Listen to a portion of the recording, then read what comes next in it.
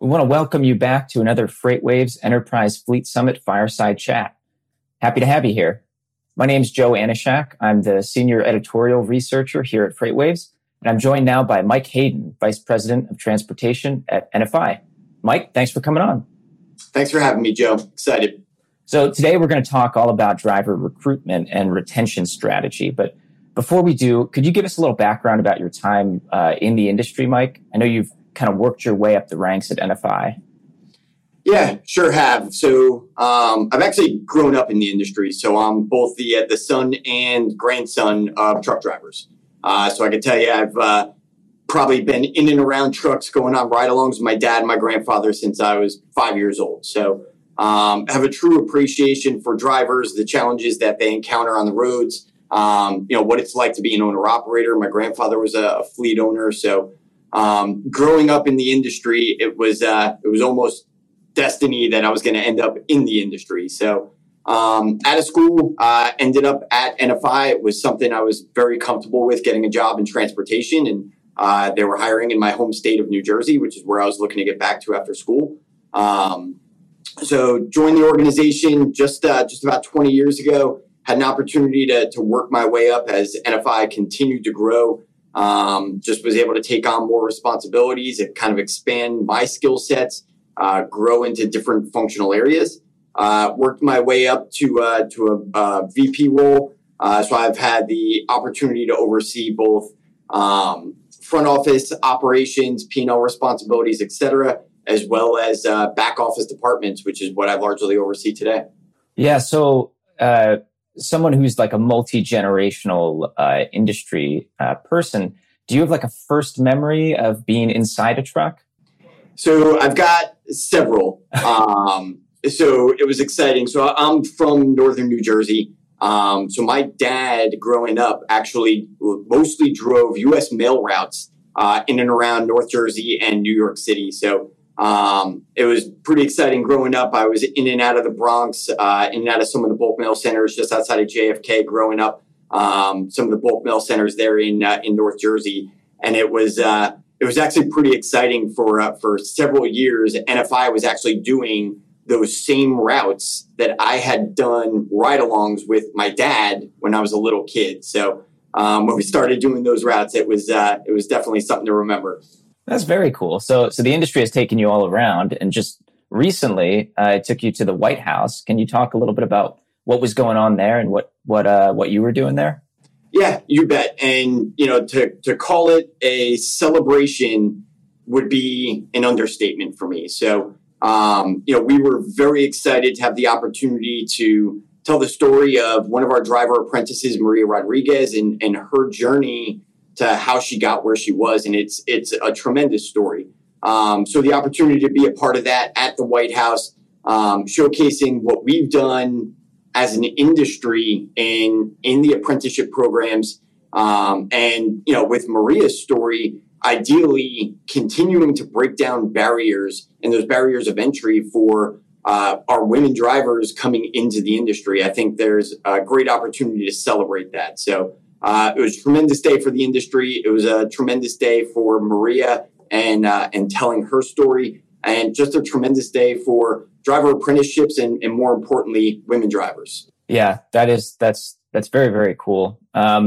And actually, that's a very good lead in now to kind of the meat of our conversation. So we want to start talking about recruitment and retention now. And so over the course of the pandemic, over the last couple of years, I know that that's really tightened sort of the driver labor market even further beyond what it was before for companies. So is there any time during your career that you can sort of compare this time to? Does it feel like any other time? So in a lot of ways, I feel like the last couple of years has been unprecedented. We got a glimpse of this back in 2018 when the market tightened quite a bit, but it's nothing like what we've seen in the last couple of years. The challenges and bottlenecks we've seen over the course of the pandemic, I don't recall seeing in my career. When you go back and you really look at what happened with a lot of the driving schools that either closed shop or were operating at a limited capacity. delays at the state motor vehicle licensing offices, the introduction of the clearinghouse and the fact that we ended up disqualifying a large swath of drivers with the clearinghouse, and rightfully so. But at the same time, it was definitely one of the industry headwinds over that time. There was changes in how people were consuming, right? Which had this boom in the courier segment where, you saw the courier segment rise by over 25% in their employment since pre-pandemic levels. We haven't had a challenge for drivers like that, at least that I can remember. Add on top of that, the driver pay volatility, drivers moving around when they see these significant shifts in the markets that they work in. And these shifts aren't the 2 cents, 3 cents, 4 cents a mile. I mean, we're seeing, shifts of $10, $15, $20,000 a year. Heck, just this morning, I saw a press release come from the Walmart private fleet where they're advertising now that they're increasing pay and the expected earnings are upwards of $110,000. I mean, even that is a yet another seismic shift that we're seeing. And at the same time, with all of this compression in the market, we saw so many drivers flock to the spot market that we hadn't seen previously. You see a lot of that in just the sheer number of new authority registrations. All of those drivers trying to work the spot market, partnering on with these independent freight dispatchers, which have really taken off over the last couple of years. It's created some pretty unique headwinds that I don't recall seeing. Yeah. So what has been NFI's kind of big picture strategy to recruit and retain drivers? So for NFI, our asset transportation operations primarily just focus on dedicated contract carriage and intermodal drayage. We don't do a lot of irregular route, long haul truckload like we did, many, many moons ago. So with that, we get to focus quite a bit on the types of jobs that we want for our drivers. So, with that said, our approach really all starts with the jobs themselves. You have to have the types of jobs that drivers want to do. And those jobs, they need to pay well. The drivers need to be treated well with anybody they interact with, whether that's with NFI folks, customer folks, anybody that they're going to be interacting with is part of that job. Taking a quick step back and looking at that recruiting approach, one of our recruiting directors was just at Matt's and part of a discussion panel down there. And you heard the White House allude to it on Monday. And heck, there was even an HBO program that talked about Sunday evening the hundreds of thousands of drivers that are leaving this industry every year. In order to stop this churn, we have to really focus on making these jobs that people want. So, with that, we put a lot of emphasis on, what is the job? What is the value proposition of that job? Whether it's the shifts, the schedules, the pay, or just the culture of the people that they're going to interact with, because that goes a very long way. Yeah. So, and I'm sure NFI's reputation, with drivers kind of precedes itself, right? Now, in terms of like specific outreach efforts, have you found more success with certain methods? Like, is it Indeed, or like, do you use a third party to generate leads? Are you able to talk about that even? Yeah, sure can. And we absolutely partner with a lot of the job boards that are out there and some of the media providers that are out there. And we largely partner directly with many of them. But I'll tell you, for all of the advertising efforts that are out there, for all of the media partnerships that are out there, what we really try to hone in on is, we could do all the advertising in the world, but if you don't have a good job, if you don't have something good to offer, people aren't going to apply. If the right job and the right pay and the right markets aren't presented, it doesn't matter what media providers you're working with. It doesn't matter if you're using social media or Indeed or, any of the newer folks that are out there, the CDL Lives and Career Now brands and all of these folks. It all comes back to that job itself. The job has got to be set right for the drivers that are operating within that marketplace. You have to be able to articulate your value proposition, and that needs to come through in whatever media that driver is consuming. And if it doesn't, you could spend all the money in the world and post your job to every job board that's out there and, have sponsored posts on every social media channel. People aren't going to apply. I think that's a really great point. It's like you can only sort of game it out so far, but you got to have quality at the end of the road, or else, you're going to falter. So do you have plans? Does NFI have plans to sort of go further with these strategies? Are you going to be adding more incentives, raising pay in the near future? What's on the horizon? So we continue to evaluate and look to improve on anything and everything that we're doing. So, one of the key things I'll call out, I'll definitely recognize some of the driver feedback platforms that are out there, whether it's the Workhounds and Worksteps, or, some of the things I know NFI and some of our peers have definitely done in the industry to make sure we're soliciting that driver feedback. That driver feedback, it is critical in making sure that you are improving what your value prop and what your offering is for your drivers.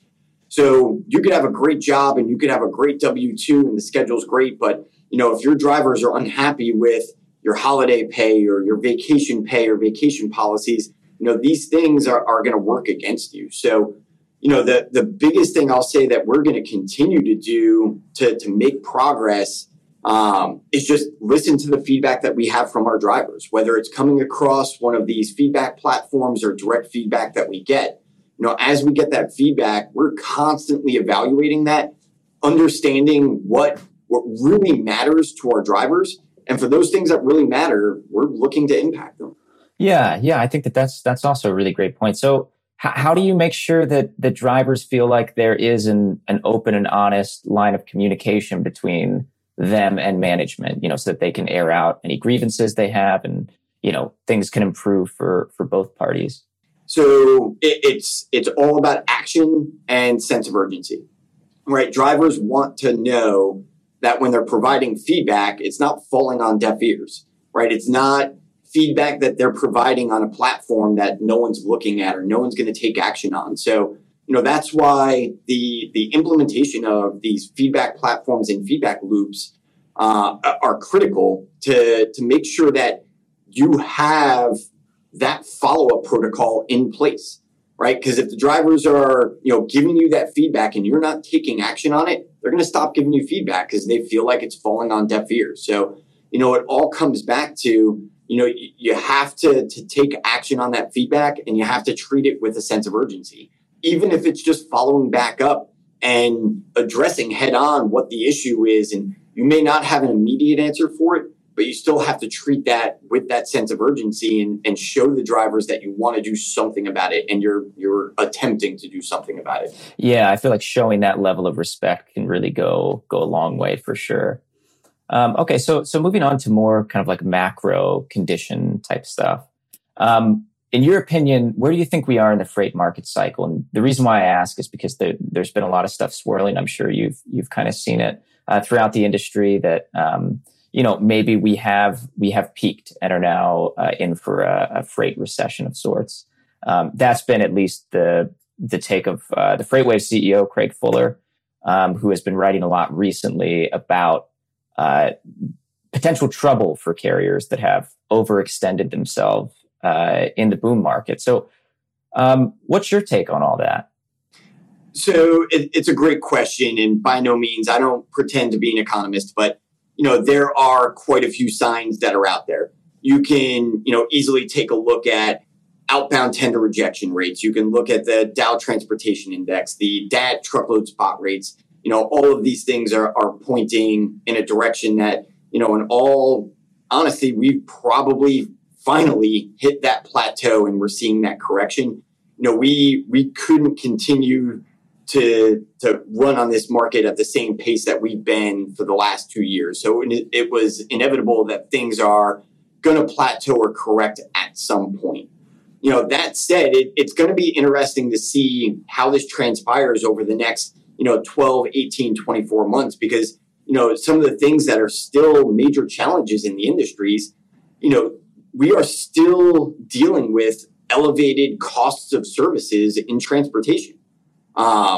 Equipment costs, whether it's, equipment coming in from OEMs or maintenance costs are still elevated. Fuel is still elevated. The cost of labor is still elevated over where it was, a couple of years ago. So it is going to be interesting to see, what this means for some of the folks that are out there, where you still have these elevated costs that are not going through the same plateau or correction that we see where, spot truckload rates are going. But that said, with NFI primarily focusing on dedicated contract carriage and intermodal drayage, we're in a little bit different of a spot where for our asset-based operations, we don't see the same market volatilities that you do in the truckload markets. But it's definitely going to have an impact on how shippers buy. Yeah, that makes sense. That would be, I think, a nice bit of insulation from volatility. So with all that in mind, is that influencing the way NFI recruits and retains right now? I mean, have you started considering that in your kind of medium to longer term plans, or is that still too far out? So in dedicated contract carriage, we don't do any type of speculative recruiting. Our recruiting is always against, contracted freight needs that we have with our DCC customers or our intermodal drayage customers. So, for us, we plan on staying the course. And as we continue to onboard new dedicated customers and new contracted drayage customers, we're going to build our driver base around that dedicated business. Makes sense. Yeah. This time next year, do you think the market for drivers is going to have changed? So I do think there's still going to be a significant demand for drivers. We still have too many drivers exiting the industry because their first year experience, especially the ones coming out of apprenticeships, are not what they should be. So we're still going to have this large need to be replenishing drivers that are leaving the industry, whether it's the ones that are leaving, on their own or leaving through retirement. So, I still think there's going to be some significant demand that's out there. I do think there's going to be plenty to be seen with how shippers may change their buying patterns and how that plays into the individual driver markets across the country. But at the same time, I do still think labor rates will continue to be elevated. I do still think drivers are going to be in demand at least over the next 12, 18, 24 months. That makes a lot of sense to me. Well, Mike, we're kind of in that last bit of time here. Is there anything you want to touch on that we haven't touched on yet? Just to allude to what I spoke about earlier with coming out of Monday's presentations at the White House, I do still think this is a great time to be in this industry. I do still think this is a great time for drivers coming into the industry because the job is becoming so much better than what we've seen in prior years. So I'm excited to see what the next year plus are going to look like, especially as we continue to break down some of those barriers, especially for women entering the industry. I think it's going to be a great time. That's great stuff. And if people want to get in contact with you, how can they do that? Yep. So definitely visit nfiindustries.com. You can find all of our contact information on there. Happy to touch base with anyone. You could also find me on LinkedIn. It's a great way to reach out. Perfect. Well, Mike, thank you so much for taking the time to talk to us. Thanks to everyone watching. Stay tuned for more from the Enterprise Fleet Summit and stay well.